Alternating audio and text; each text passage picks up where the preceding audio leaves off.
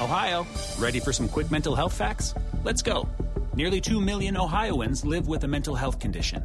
In the U.S., more than 50% of people will be diagnosed with a mental illness in their lifetime. Depression is a leading cause of disability worldwide. So why are some of us still stigmatizing people living with a mental health condition when we know all of this? Let's listen to the facts and beat the stigma. Ohio, challenge what you know about mental health at beatthestigma.org. And on the line with us right now is investigative reporter extraordinaire John Solomon of JustTheNews.com. That's JustTheNews.com. John Solomon, you always have the latest, greatest breaking news. What do you have for us? Oh, listen, for months now we've been hearing about President Biden negotiating with Iran, trying to resurrect that nuclear deal that Barack Obama had and was canceled by Donald Trump. Well, we keep hearing examples that the Iranians have not been good faith negotiators, and we have a big one today in New Jersey. Just a few hours ago, federal prosecutors unveiled a sweeping indictment saying that 3 Iranian-backed nationals, so backed by the U.S. government, launched numerous cyber attacks against targets, including our multiple power companies. So our utilities, trying to take out our utilities. So as Iran has been asking for our money, asking for a nuclear deal, they've been targeting through these people in the United States, in New Jersey specifically, our power plants, trying to take our grid offline. A lot of people reacting to that, wondering, why are we negotiating with a company that keeps trying to attack us? That story is getting a lot of attention today. Another one, we got a bombshell last night from John Durham, the special prosecutor in the Russia collusion case. The man that we knew to be the source of the very well disproven now Steele dossier, a man who we knew the FBI suspected of being a Russian agent, a man we knew is accused and standing trial, and we just found out that man, Igor Danchenko, is the man the FBI has been paying as a confidential human source for 3 years. He was on the taxpayers' payroll. Despite all of that baggage, John Durham revealed that to us last night. Lots of new questions about the FBI's judgment. Why would they pick a guy with that much baggage, that much problems, and use him as a source trying to prove that Donald Trump was involved in Russia collusion, something we now know not to be true? That is unbelievable. He was on the FBI payroll, and he was doing all of that, too. And he's a shady character on top of it. And he was their informant to impeach the president of the United States. And think about this. Here's how he came on our radar. Here's how we knew he was a bad guy. As the Obama administration was coming into power, Igor Danchenko, according to these court documents, was trying to pay people in the Obama administration to steal and give him classified information so he could give it to the Russians. Think about that. That's the sort of guy, they were so desperate to get Donald Trump, they were willing to put on our payroll in hopes they could find some dirt on Donald Trump. That was a bombshell that came out last night. Wow. Now, tell us about what's going on about Mike Lindell, the MyPillow guy. I mean, could it be that they literally got him at a Hardee's drive-thru and took his phone away because he questioned the election results in Colorado? Yes, I have confirmed with FBI sources that, in fact, a group of FBI agents who were tracking his phone did, in fact, stop him while he was in a drive-thru line and seize his FBI phone under using a grand jury subpoena. Yeah, listen, we've seen over the last 2 weeks an accelerating probe into the January 6th issues. And when I talk about it, that's expanded a lot now. It's involved in fundraising. It's involved in contacts with state officials. It's involved. But the FBI literally stopped a businessman whose lawyer they had on their phone number. They could have called the lawyer and arranged the surrender of the phone, but they didn't. They did another show of force, much like the many things that we've seen over the last 3 years. Again, the more the FBI does these things, the more I'm beginning to hear from people, even some Democrats, some former FBI executives, that the FBI is begging to have another church commission hearing, to have another independent group like we had in the 70s come in and say, what are you guys doing?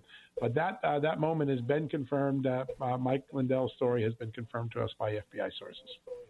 That is some story. I mean, at this point, we know the FBI, 99% of the guys that work at the FBI, they're great people, and maybe they're just following orders from the DOJ. But at what point does both sides of the political party say, listen, we cannot be weaponizing a government agency like the FBI? This is crazy, because all the people they seem to be raiding and subpoena, they have to be Republicans or they're Trump supporters. Yeah, listen, the impression that it's become a political enforcement police instead of a law enforcement police agency is growing every day. Even some Democrats I talk to now say, listen, this has just gone too far. They're just not using common sense. I've had one person say, the FBI seems to be suffering from Trump derangement syndrome. They're so obsessed they don't realize what they look like to everyday people. But I think the change, if there's a change in leadership in elections, next year we'll begin to see some hearings, and some of the FBI conduct will kind of be put on a screen for people to look at. And I think when the FBI looks at its conduct, it's going to have some regret about some of the ways it's acted over the last few years. Very hard to defend the Danchenko hiring. Very hard to say you stopped a guy in a fast food restaurant who you've known about for a year. I think people are beginning to question some of the judgment that the political leadership of the FBI are exercising. Next year may be the year, the looking glass moment, where people realize that's not the FBI we want to be. Any other thing you want to tell us about? I have one other story that I think is going to become important. The January 6th committee hearings have been a one-sided show about Donald Trump and his supporters and getting out of control and doing bad things on January 6th. Nobody disputes that. Everyone who did assaulted a police officer deserves to be prosecuted.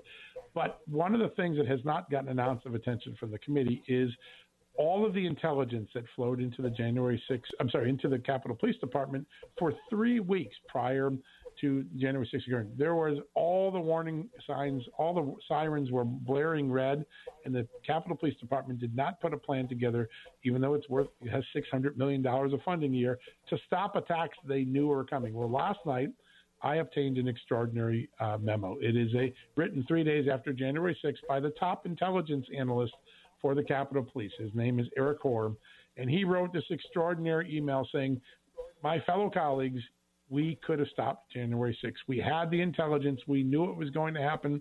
We didn't staff appropriately. We have to be honest with ourselves, and we have to learn from this mistake so that we never repeat it again, so that none of my colleagues ever again get assaulted in an attack that could have been prevented. The sort of thing you're not going to hear from the January 6th committee, but it has gotten extraordinary play all across the country today. Hundreds of thousands of people have been reading the story and sharing it. Remember that name, Eric Hoare, because if Republicans get into control next year of one of the chambers of Congress, he's going to become a witness.